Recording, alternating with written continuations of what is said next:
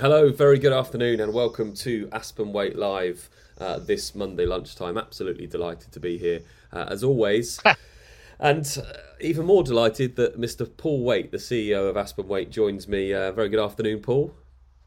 And a very good afternoon to you, Mr. Ben. Ben's a little bit perturbed today, as you guys will find out in a minute. So should be a lively debate. Absolutely is the word that I was looking for as well, debate. So if you want to get involved in this show, you can do if you're watching on our live stream that we do every lunchtime, by the way, now at 12:30 on a Monday. Get your comments in across social media. I can see them. I'll put some of them on the screen and we'll get you involved in this real debate. And if you're listening on the podcast, we're not leaving you out. We love the podcast. That's what it's there for. And you can get in touch, podcast at aspen-waite.co.uk. And we'll get back to you because this is a real debate today. And as Paul mentioned, I was a little bit lost putting an agenda together of where to start this morning. If you've read the news across the weekend, you'll see that there is a huge divisions.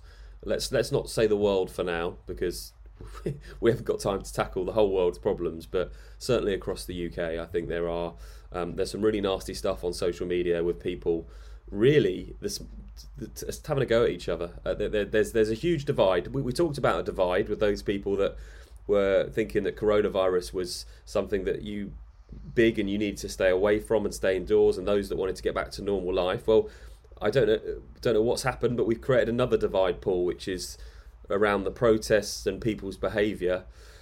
It's been a big weekend, isn't it? It's been a big weekend of talking points. Yeah, I don't know. I don't know how I'd put it. You know, you said about another divide. I think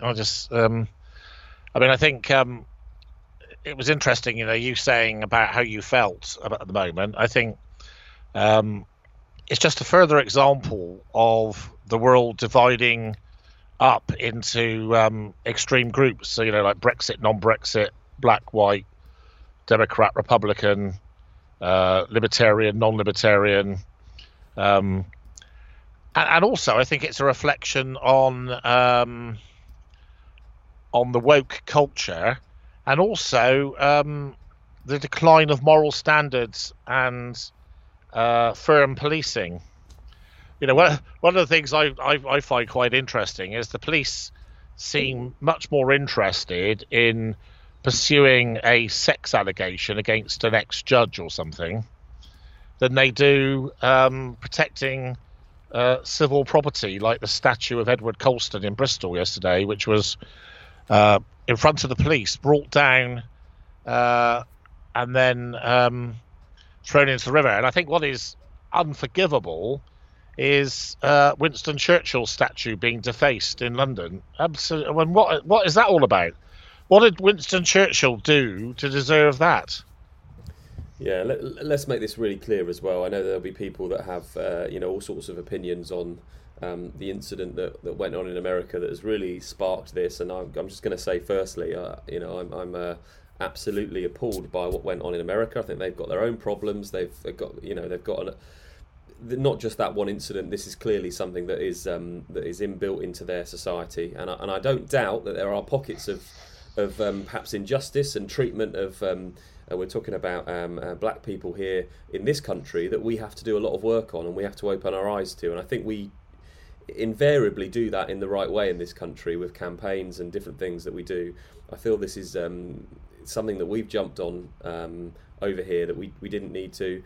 I had a conversation at the weekend about all the things that go on in Iraq and North Korea and all these different countries that we don't get involved in. So why on earth, in the middle of a pandemic, are we suddenly, even though the government says we shouldn't be, going in our thousands and thousands as if there's no pandemic going on? It's angered a lot of people, and as Paul just said, the behaviour as well. Make no bones about this if you've not seen it. There's some horrific pictures of police being injured, statues being torn down, and really not very good behaviour. It's interesting, Paul. I don't want to gloss over anything, and I want to get your thoughts on everything, really. But the social and economic situation at the moment is something that we talk about a lot internally and externally. We're not doing ourselves any favours by what happened at the weekend at all. when you say we're not, do you mean society isn't, or? Yeah, we want to get back to. We want to have jobs. We want the economy to flourish. We want to take the baby steps that the government has put in place. So by behaving the way we did at the weekend is surely putting not only lives at risk but jobs at risk. The economic situation if there's a second lockdown. I mean, it's interesting, isn't it? I think people are afraid to speak the truth these days. But I don't see what's difficult about that. I mean, the fact is that what happened to that poor chap and the way he was killed was a disgrace. Is it symptomatic of a wider issue? Probably is. One of the things that I have been quite vocal about, even on lots of different formats, is the whole thing about America being the land of the free and the brave is a joke. America's the land of the free and the brave if you happen to be a certain color and etc., etc. But if you're a Hispanic or a North American indigenous Red Indian, probably or a colored person, for instance, it probably isn't very free. So I think there's a big difference between what happened was a disgrace, right? End of. And then my view is then, what's that got to do with anything over here? So why would someone in London get angry about what a policeman did in America to somebody? I mean, it's just ludicrous. And then I think what you have to say to yourself is I don't think there's any place in any civilized society for racism. But for instance, it's a well-known fact, and I'll probably get lynched for saying this. It's a well-known fact because it's been proven recently that there is a massive problem in the poorer elements of the coloured society in America in terms of anti-Semitism, for instance. So it's a bit rich, So what I'm saying is racism in itself is not justifying between black, white, etc. It goes much deeper than that. But I think the final point I'd like to make is, my overriding, I suppose there's two things that really went beyond the pale for me yesterday. There was one that, because I love horses and animals generally, and there was that terrible picture of that police horse with its face smashed in, basically, because it had bricks thrown at it. Now, you tell me what sort of person would do that. Yeah, I don't care what they believe in. The person who did that is an animal and a disgrace to their parents, to themselves, and everything, as far as I'm concerned. Absolutely bloody shocking, Yeah. And why the greatest British person of all time, as voted, Winston Churchill, that the protesters felt the need to face his statue again is, and I think what's very hard to understand is why the police effectively let them do it. I think probably the answer to that question, and again we speak plainly here, there's no agendas, get your comments in on across social media. I think the police are scared. I think they're scared of they're not, again, we talk about the government taking effective and quick stances on things and taking control of things. For me, the government should have come out last week and said, right, we know that we want to have these demonstrations. We are going to say to you now, it is not the time to do this. We've got a pandemic. We the social distancing is a clear thing. Now is not the time to do this. We will arrange when the time is right, maybe September, for a peaceful, day of these marches, and we've seen it with Brexit and different things like that. But this is not the time. The government should have came out and taken control of that situation. And I think the police and the government are just scared. They're scared of what's going on. I don't think they've got any control over it at all. Well, does it mean that we don't know the difference between right and wrong now? I'm wondering if we don't. What I can't understand, and this again, we talk about the real sort of feelings. I cannot understand how anybody can go to a march and a demonstration in their thousands when we're in the middle of a pandemic that we're not even allowed to see go in our friends and parents' houses. It's beyond belief. What's particularly interesting, and again, this is I'm definitely going to be on a death list for saying this. When you consider that as a generalisation, I would suggest that broadly speaking, the more left wing you are, the less likely you are to want to return to work.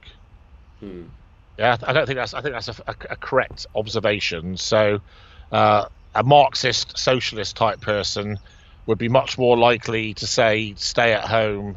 Let's not go back to work. Let's not get business back and running," and would be very critical, as we discussed, last week I think it was, about the government, particularly Boris Johnson, getting a lot of criticism for their relaxed lockdown views. And yet, those very same people, are behaving in a completely foolhardy. And it's not. The thing is something. There's one thing to take a risk yourself, isn't there? There's one thing to take a risk yourself, and then it's all the other innocent people that are affected by your stupidity. So if you were to believe, and I don't necessarily agree with this, but if you were to believe all the histrionics we have, that the whole world's going to die in a minute and all that, then having thousands of people not socially distancing, committing aggressive actions in various cities is a recipe for disaster. But these are the same people that wouldn't send their children back to school. Yeah, there's obviously, I mentioned the groups that I know you explained it in a certain way about people having a bit of disparity towards each other. There's obviously the people at the moment that are saying, well, people that were on the beaches having a go at the people that were having the demonstrations, and the people doing the demonstrations saying you're the same people that sat on their beaches in their thousands last week. But a good point I read this morning is nobody on those beaches were attacking police horses. Nobody on those beaches were, punching police officers. Yeah, it's a big subject. Please get involved, get your comments in, as we said, across social media. I think we like to look at all things real on this show, and certainly outside of the social and economic situation. But being the business growth and support company that we are, we also very focused on the social and economic instances, the things that are going on, and we're going to talk about that in more detail in a moment. But this has an impact. Don't think that it doesn't. And I know you, Paul, you said there, if you're sort of left wing, you don't want to go back to work. And I don't, again, you don't want to say the wrong thing, but I also feel that if this wasn't where people were probably a bit bored and on furlough, we probably wouldn't have got the amount of people that were marching across the weekend. I think people just used it as an excuse to get outside. But this could have a real effect on those bars and restaurants and businesses that are just being allowed to open. Whether you think it's right or wrong for a second wave to come along and the government to then lock everyone down, whichever side of the fence you're on, we know that's a possibility. So why the hell are we risking the chance that these businesses will have to be shut down again? I mean, what's incredibly one of the things I can't abide is hypocrisy.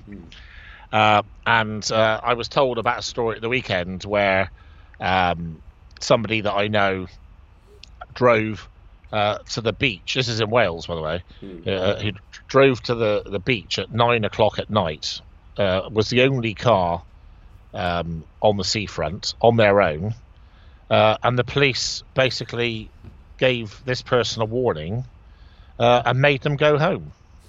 Now, if you just part that up, so there you've got two policemen going out of their way to do this, and then you've got, I don't know how many thousands of people were in London, and then of course you have not just the people themselves, you've got so presumably all the police force were subject to risk by being present. I mean, in terms of coronavirus risk, and yet, so why is it that we will fine someone £1,000 for driving their scooter to try and go for a hover across the water or something, and yet the society allows thousands of people to gather and takes no action at all? So I think this is where the moral compass thing comes in, doesn't it? You've got to have consistency. You can't turn around and say, oh well, these people were all marching in this just cause because coloured people are heavily disadvantaged, and therefore if people support that, they should be allowed to do what they want. No, they shouldn't. No, I totally agree with you. I think that the moral compass at the moment, I'm not sure where it is, and it again, go on social media, have a look around. You'll see that I don't think I've ever really been on something like Twitter and seen so many conflicting opinions of people, a lot of hatred towards different groups of people. We kind of knew we were going to be there because there would, as I said to you originally, there were people that would want to go back to work and get on with things like you and I, Paul, but we also respect the views of those that say, hang on a minute, I've got some vulnerable people, I don't quite want to rush back into it, I need to work from home and do this. We're very respectful of that. Everyone's got different opinions, but we knew there would be these sort of conflicting opinions, and I feel like this current situation has just made that even worse. So let's take our sort of anger and focus away from that slightly. No, we don't. Come on now. No, we don't have any anger, do we? We're just commenting. We don't have anger. We're as I say, we're trying to, be in the middle here and just say it as we see it. But obviously, we've discussed what we think of it. Get your comments into us and let us know what you think. I want to move on to the social and economic situation, because despite the protests and the marches at the weekend and the effect that we said that may have, we are in a very, very difficult time still for people going back to school, businesses opening. A stat that you used this morning on our weekly webinar was the amount of people that they estimate now are going to be unemployed. We're a week on since we last spoke. What are the government doing? How has their behaviour in this last week looked to help the social and economic situation? I think there's been a what's the word? A volte-face, as I was put for you, a complete volte-face over the last week. So we've seen, I'd say, the government went into lockdown through panic, and now they're coming out of lockdown with panic.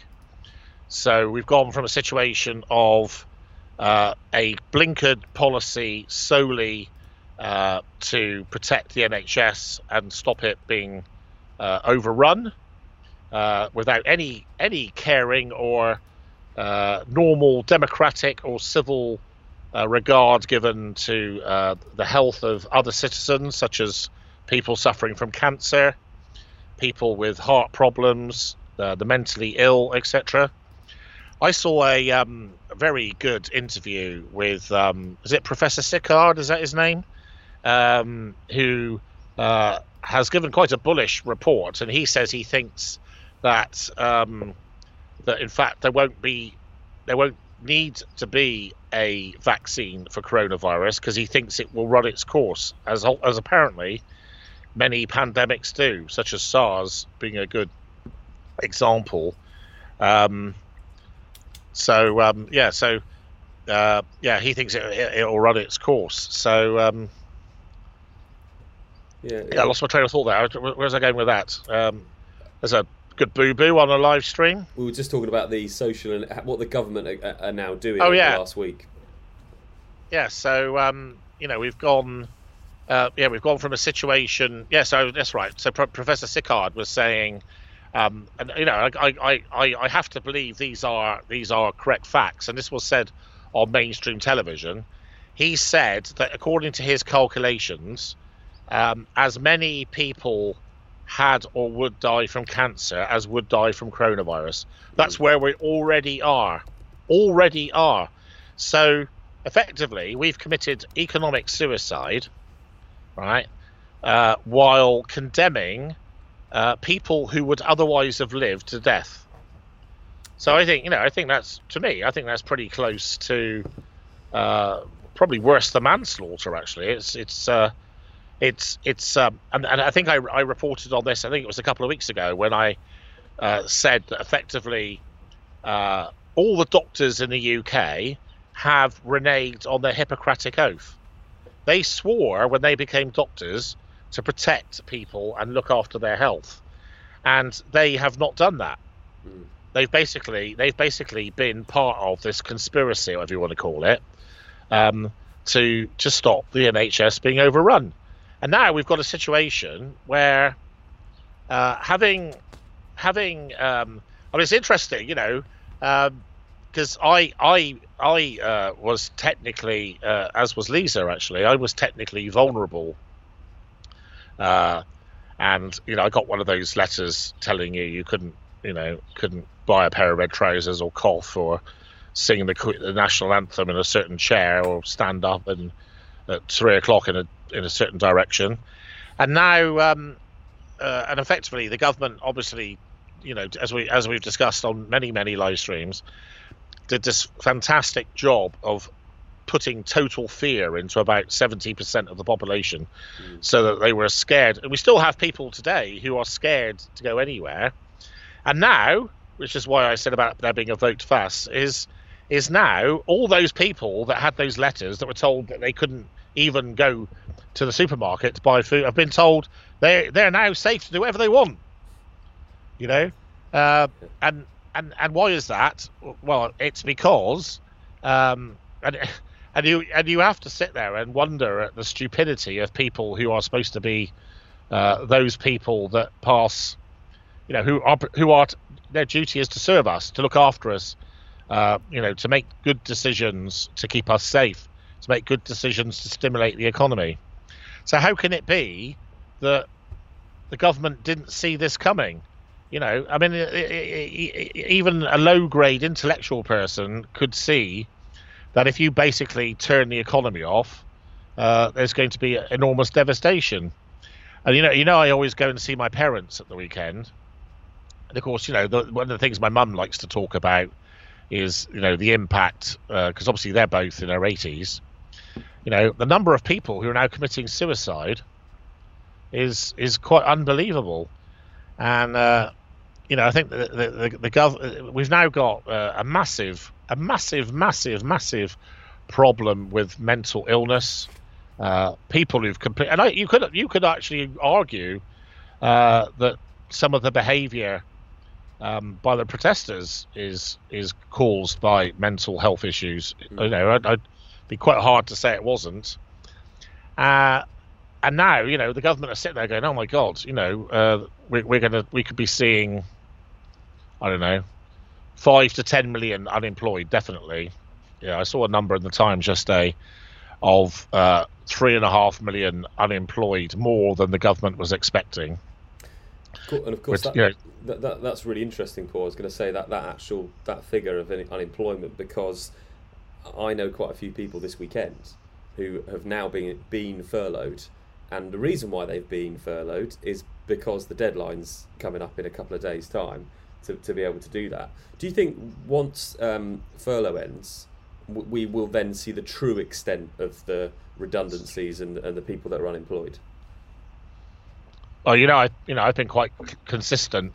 Obviously, it doesn't mean I'm right, but I've been quite consistent in my views about this, which are that the furlough scheme is effectively an accrued redundancy program. Yeah. So I was talking to one of my leading clients this morning, and I'll tell you roughly what he said.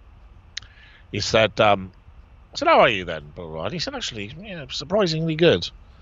Things aren't as bad as I thought they were going to be.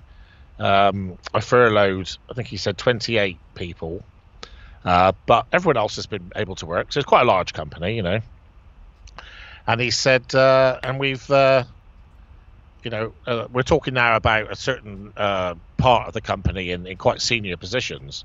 And he said that he thinks that he's come out of it better. He's had time to think, very much like I have, different, better ways of doing things. Traditional ways of doing things weren't necessarily the best. That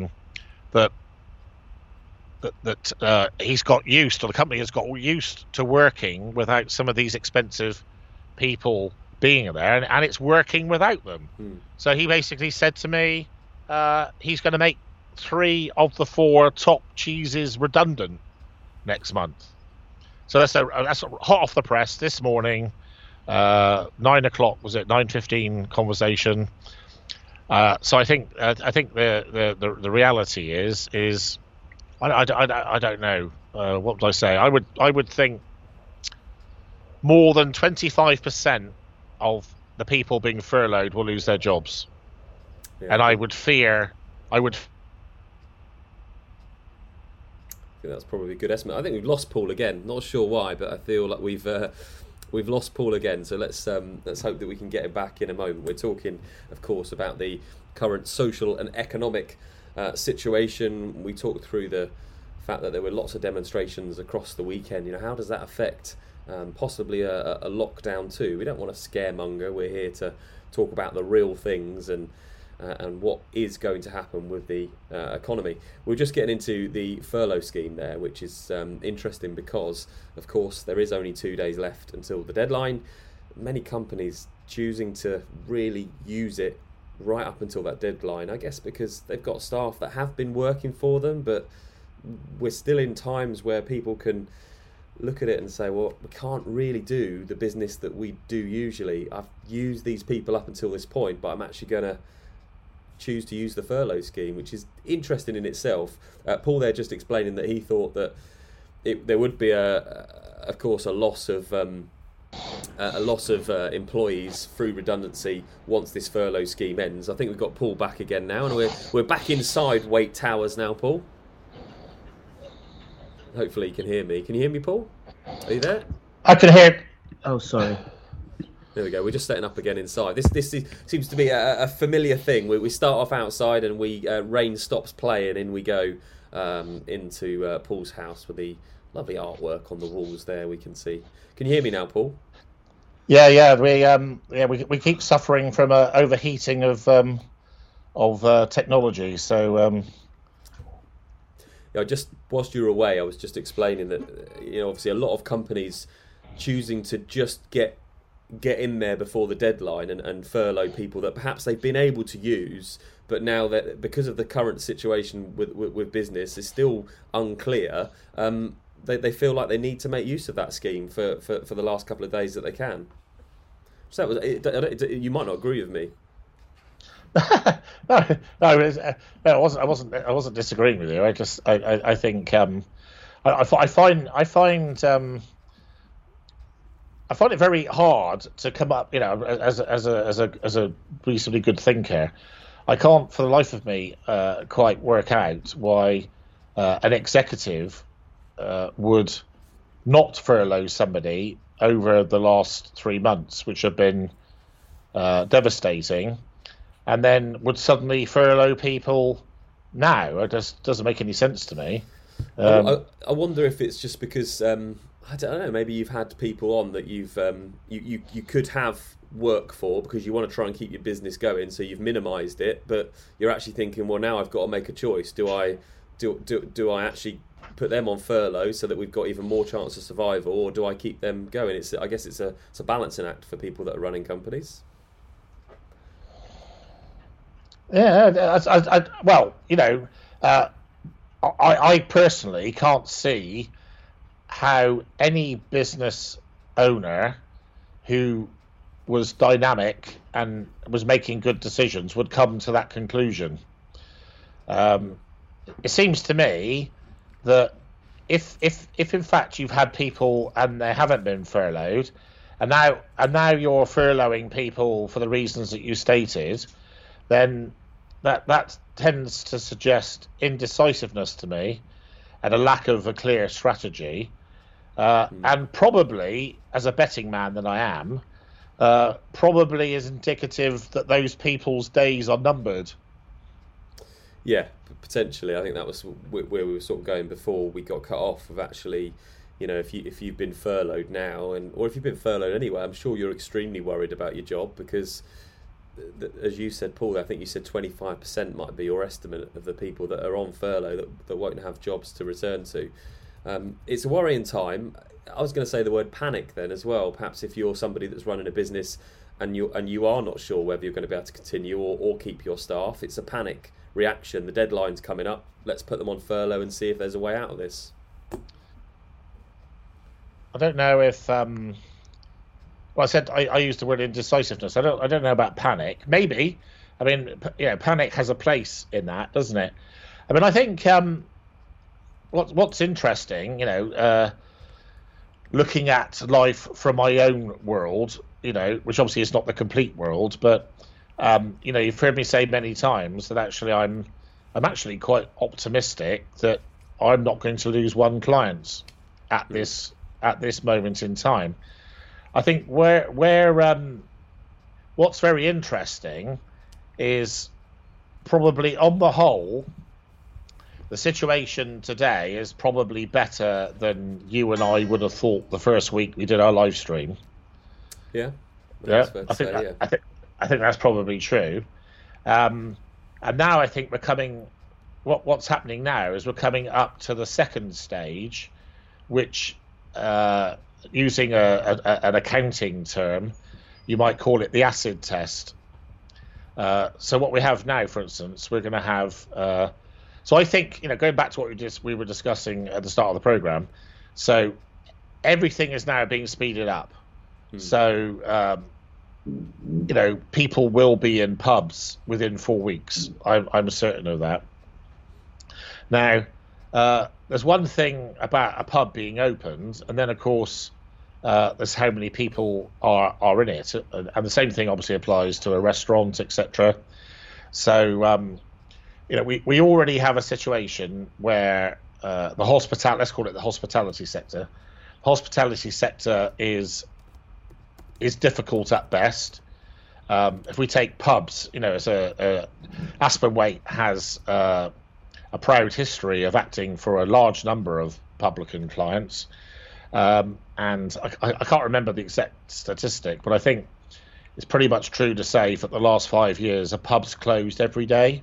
At least one pub has closed in the UK every single day for the last 5 years.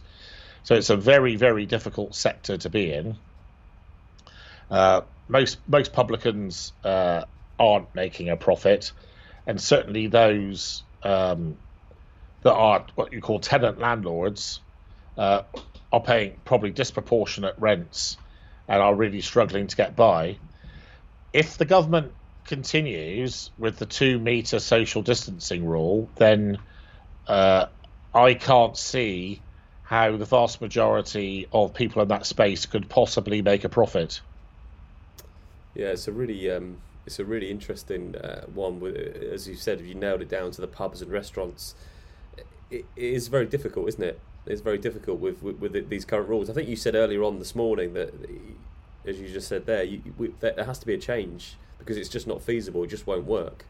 And God knows how many pubs, as you said, will see go out of business if these certain rules continue.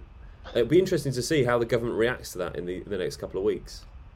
Well, the only other way of dealing with it, which is obviously not something that I would sanction myself, is the government puts even more money behind it. So basically, the government says, I don't know, 10,000 pubs are all going to trade at a loss. Therefore, we have to give you some money. That's yeah.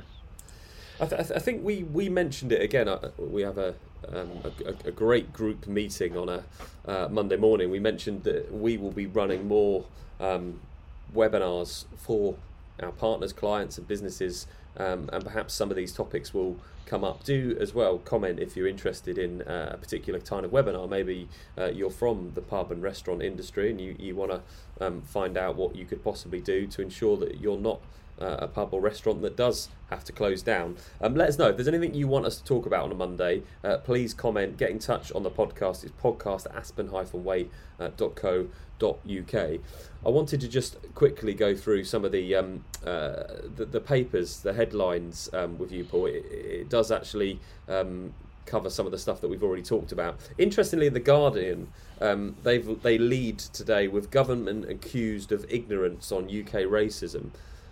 I try and always, obviously papers are positioned right or left and come at it from different angles, but I find that a very bemusing headline from the Guardian, a paper that I do sometimes read. I think you could argue government naive. Yeah. That would also cover the government's response to the protests, wouldn't it? Yes. So they're probably. Yeah, perhaps they're going down that route. The Mail leads with lawless and reckless. We've also got the Telegraph leading with quarantine won't work, Home Office concedes. I think that's with the quarantining people that are coming into this country, which we all knew we'd have difficulty with. Let's be really honest as well. We have no control of our borders. I think that's been a problem for years and pretty much why we're leaving the EU, but we won't get into that today. The interesting one I wanted to just draw your attention to was actually in the Express, but the headline is what we've been talking about, and Boris's plan to battle to save 3 million jobs, as quoted obviously in the paper. We won't pay any attention to the figures, but it leads me on to my sort of final thought here. And we have been told that Boris will be laying out plans to do exactly what you've just said there, Paul, which is how he's going to save people's jobs over the next 3 weeks. Because, as you said, the furlough scheme really is just a waiting game for those people that are going to be made redundant. So it'll be really interesting to see what he can do. I don't want to put you on the spot by asking you exactly what you would do, as I usually do, but what can we expect from him? I think I can do better than that. I think I can tell you what they are going to do. So I think they have identified that a significant proportion of businesses that have been successful in receiving bounce-back loans and or business interruption loans will either default or struggle in meeting the payments. And the number bandied around is about 35 billion, which is a colossal number. And then, of course, there's also the situation that a considerable number of companies will fail with no intervention. So we've got this extraordinary, the Marxists are having a field day, because it's like the first ever example in the UK of Marxism at work.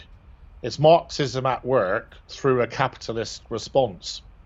So because of what happened, effectively, the only way really to avoid business Armageddon is for the state to intervene in the private sector and say, it's not in the national interest for you cycling shops or whatever it was, whatever. Cycling's not a very good example actually, because it's done very well, isn't it?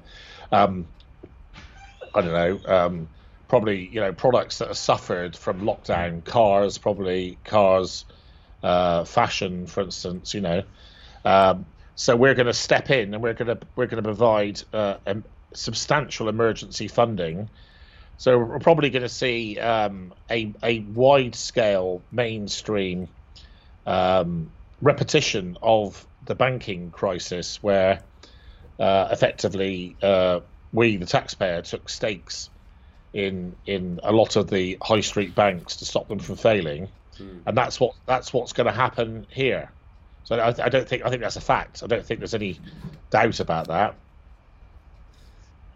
And I think what will be then interesting is to see, in Germany, for instance, I don't know if you know this, in Germany, VAT's been cut. No, I didn't know that, actually. Yeah, so in Germany, VAT's been cut by about 3.5%, I think, to try and stimulate sales. My prediction would be that won't happen in the UK. But it'll be interesting to see what the government tries to do as some sort of stimulus to the current situation. What incentives they give. And then, of course, it's interesting this, because everyone's talking about the certainty of tax rises. But to me, that just seems rather foolish, because if you've got a struggling economy and you've got a number of misfiring, underperforming businesses, how is putting more burden on them?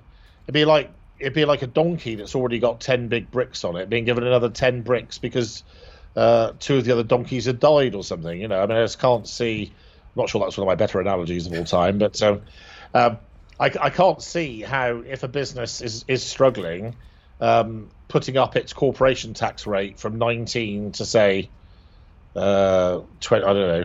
I mean, let's say it was put up by 5%. I can't see how is that doing anything other than creating a positive disincentive.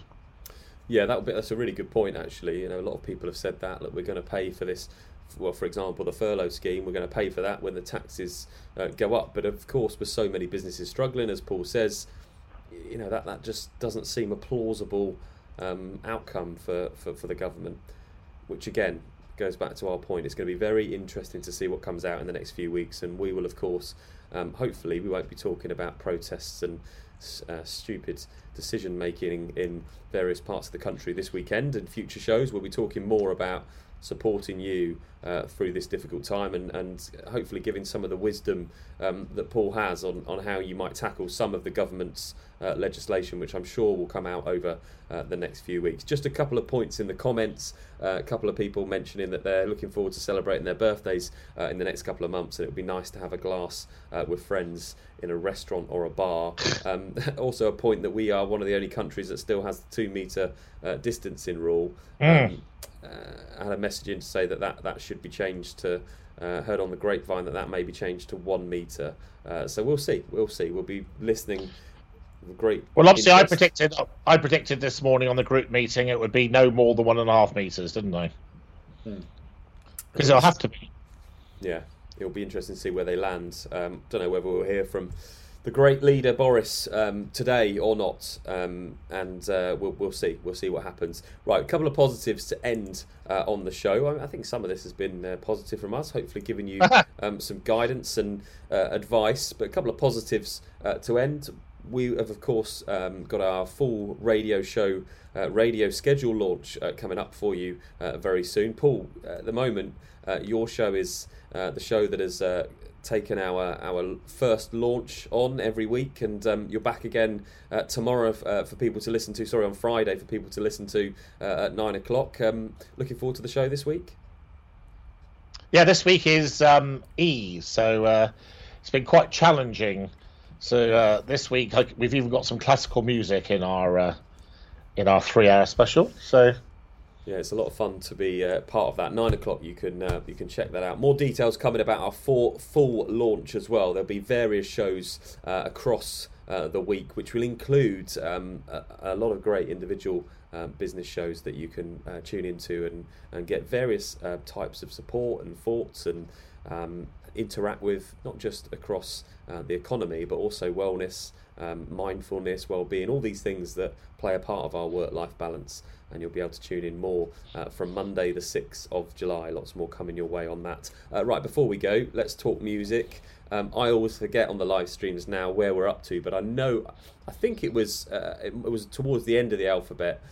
Have we gone all the way to the end? Do we just need to do Z and then we can skip round again? yeah, I think we messed up last week because we couldn't forget where. But and I sat there afterwards and I thought, no, we actually had already done the letter that we said. So I think we're going to have to play ZZ Top today. We finished our A to Z on the live streams anyway, which is a great accomplishment for us. Yeah, so I'm trying to think of. I don't know if you've got access to Google there, Ben. I have. Yes. If you could just look up ZZ Top's top hits for me. Yeah, let's have a little look. See what Google. So we've got a range. We've got "Give Me All Your Lovin'," of course. That's a good one. What else have we got on here? I think the best one for me to actually go into would be Spotify. So here we go. We're doing a real interactive show now, where we're just going to jump onto Spotify and have a look, and then Paul's going to choose the song that I guess I don't know whether to say it would be your favourite or most suits the day or the topic, because sometimes you do try and choose songs that sort of suit what we're talking about. Right, let's have a look. Let's go into our friends. Lagrange, is that one that you've heard of? Sharp Dressed Man as well. We've got there two of the top ones. Tush and Legs make up the top 5 with "Give Me All Your Love." She's got legs. She knows how to use them. Do you know that record? I haven't heard that one. I haven't heard it. Is that the one you're going to go for? No. No, I think we'll probably have to go "Give Me All Your Loving," won't we? Yeah, I think so. Let us know your favourite ZZ Top song if it's different from "Give Me All Your Lovin'," but that's the one we'll go for today, completing the A to Z. I don't know whether we'll go round again or whether we'll choose something slightly different to do, because we only do the one live stream a week. I'm not sure. We'll have to discuss, Paul. We'll have to have a meeting on that at some point. How Right, exciting. that's it today. Thank you as always to Paul for giving up his time to come on here and talk on our Monday live stream. We will of course be back again next Monday. Don't forget to subscribe to our YouTube channel. All you need to do is click subscribe, hit the bell, which is on where the same button is, and you can get notified when we go live. Do subscribe to the podcast as well, and if you're listening on the podcast, ZZ Top is coming up next. Enjoy your afternoon, and we'll see you again next Monday.